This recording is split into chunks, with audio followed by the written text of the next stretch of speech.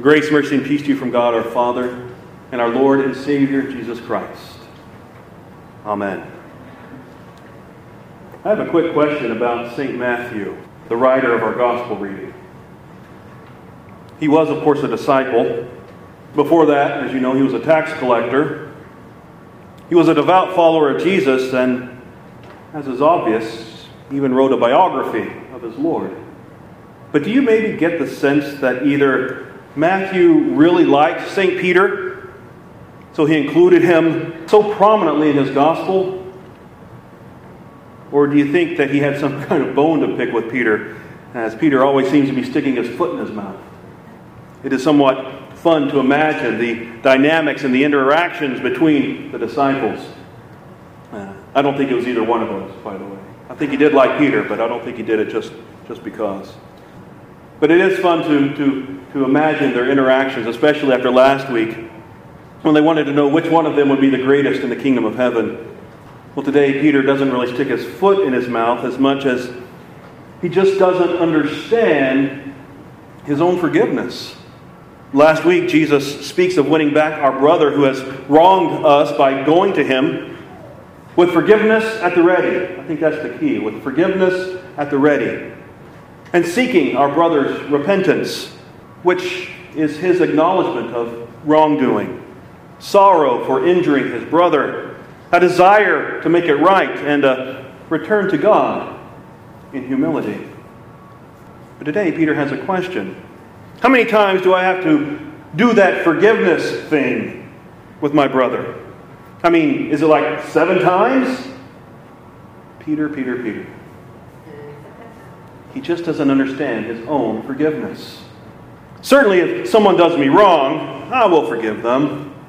It was a mistake, and I'm a Christian after all. I owe them one. It hurt, but hey, they're a Christian too. They repented. It's all good. Fool me once, shame on me. Fool me twice,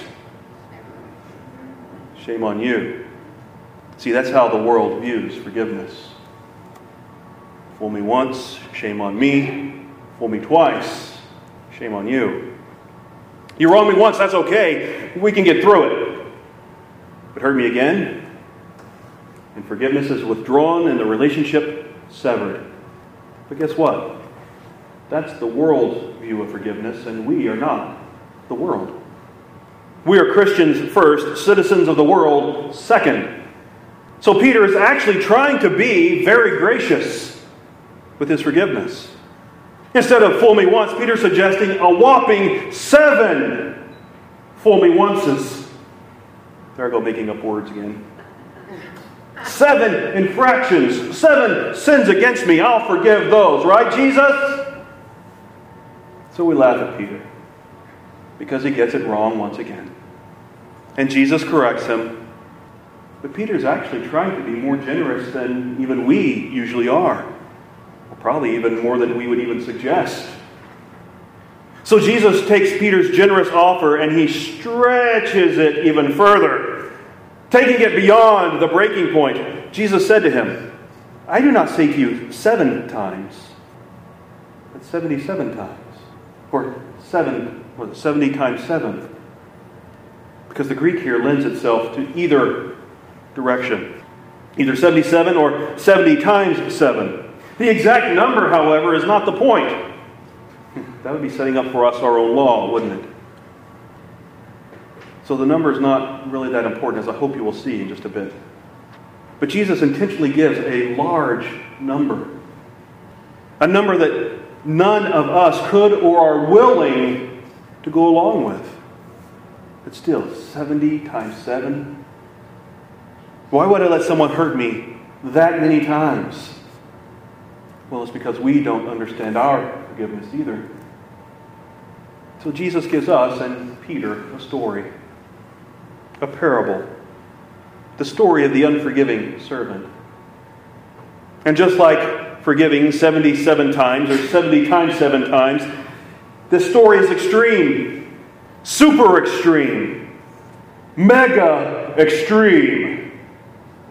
Extremely extreme. But he makes the point spectacularly. Jesus tells of a master, a king. This king wants to settle accounts with his servants, so he brings in one of those servants. This particular servant comes in and owes him 10,000 talents. That sounds like a lot. Because when we say 10,000, we know what 10,000, that's a big number. Even 10,000 pennies is a lot of pennies. Okay, it may not be worth a whole lot, but there's a lot of pennies. But let's translate this 10,000 talents into a modern number. A talent was a measurement of weight. So its worth kind of depended on what was being weighed. They had standards for this by Jesus' time. But today, if this servant owed 10,000 talents of silver, it would be somewhere around $161 million. Can you imagine owing a king $161 million? But if it was gold, in today's pennies, it would be closer to $12 billion. Huge debt. Either way, there's no way this servant is going to be able to pay it off. And the king is not offering a payment plan. The amount is due, and it's due today. Since he couldn't pay, the king ordered that the servant, his family, and all his possessions be sold in order to recover a portion of what was owed. So what does the servant do?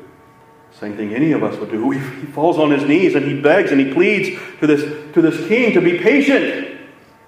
Give me time and I will pay you everything. But the king doesn't take him up on his offer. Instead, the king has pity on him and forgives the entire debt. $12 billion.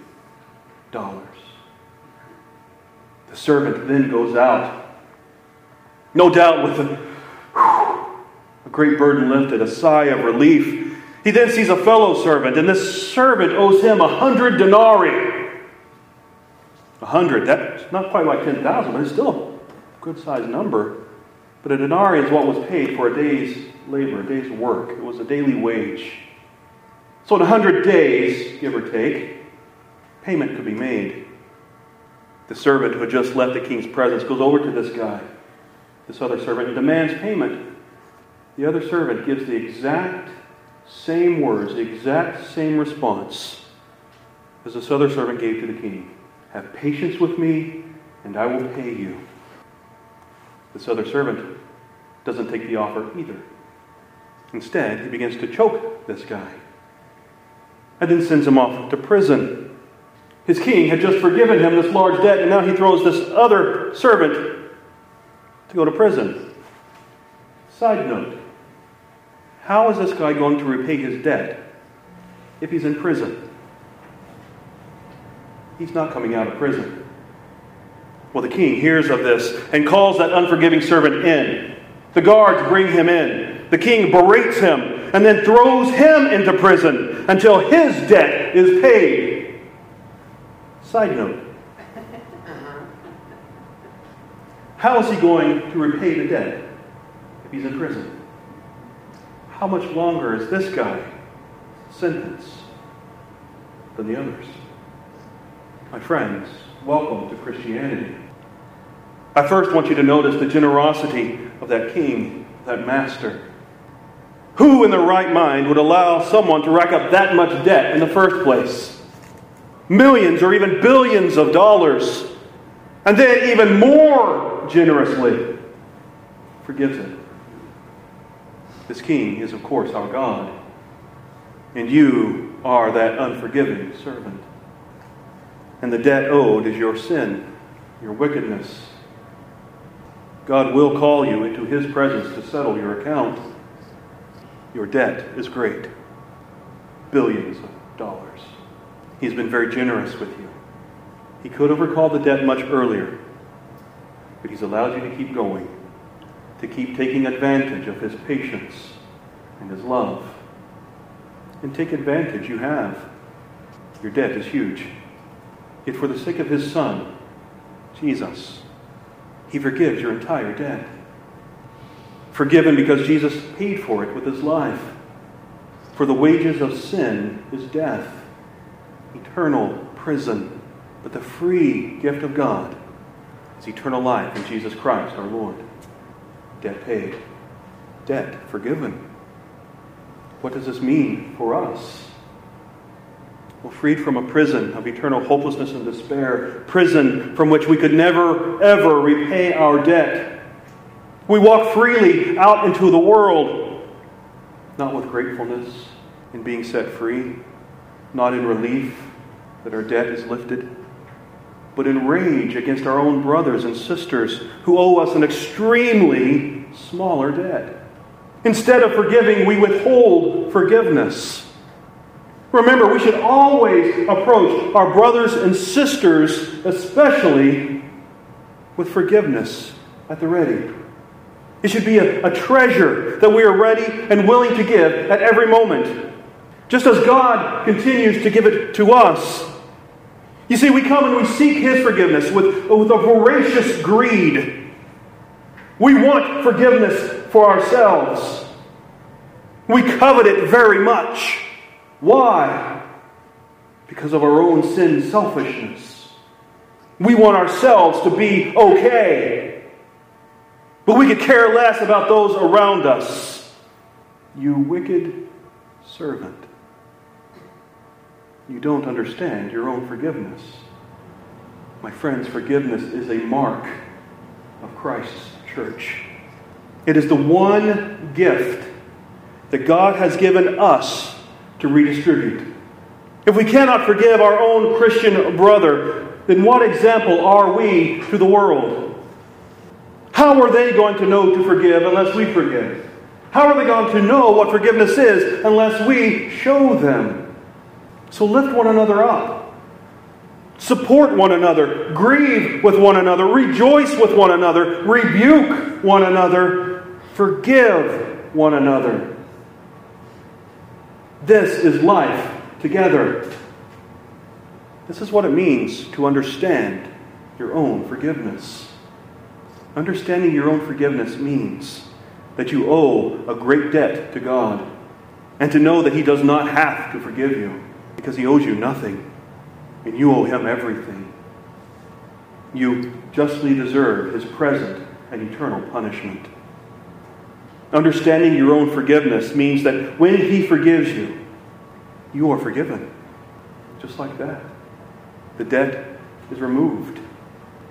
As a called and ordained servant of Christ, and by His authority, I therefore forgive you of all your sins. Done. Man, what a great honor it is to be His messenger to say those words to you. For Him. Understanding your own forgiveness means that you take that forgiveness granted to you and you give it to others as they need it. Because they do. Forgive us, renew us, and lead us, so that we may delight in your will and walk in your ways through the glory of your holy name. Do we not say these words? Understanding your own forgiveness means that God will forgive us our trespasses as we forgive those who trespass against us. Understanding your own forgiveness means that God has no limit on how much He has, does, or will forgive you. That doesn't bring some relief. If you need it, it's yours. And we do. We come here and we offer our sins. We confess our sins. We profess our sinfulness. Why? Because we know our God has forgiveness at the ready. We know He will give it when we ask. So if you need it, it's yours. Almighty God, in His mercy, has given His Son to die for you, and for His sake forgives you all your sins. We say these words. We hear these words. Do we understand these words? Understanding your own forgiveness means that we should remember all of these things when we confront a brother or a sister who has wronged us. Our goal is never revenge, pain, or heartache, but to regain our brother. Because yes, we want forgiveness for ourselves, and we greedily come to get it. what about our brother, our sister? Do we want that for them too? We want to see them repent, to give them that gift of forgiveness that was granted to us. You see, it goes something like this. Forgive. Be forgiven. Forgive. Be forgiven. Forgive. Be forgiven. Forgive. Are you picking up the cycle here? We should be able to go to our Christian brothers and sisters, confess our sins, and know that there is forgiveness at the ready.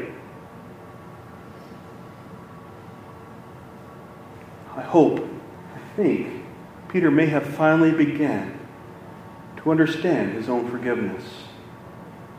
I hope that you too have once again begun to understand your own forgiveness too. Amen. And now may the peace that passes all understanding guard your hearts and your minds in Christ Jesus. Amen.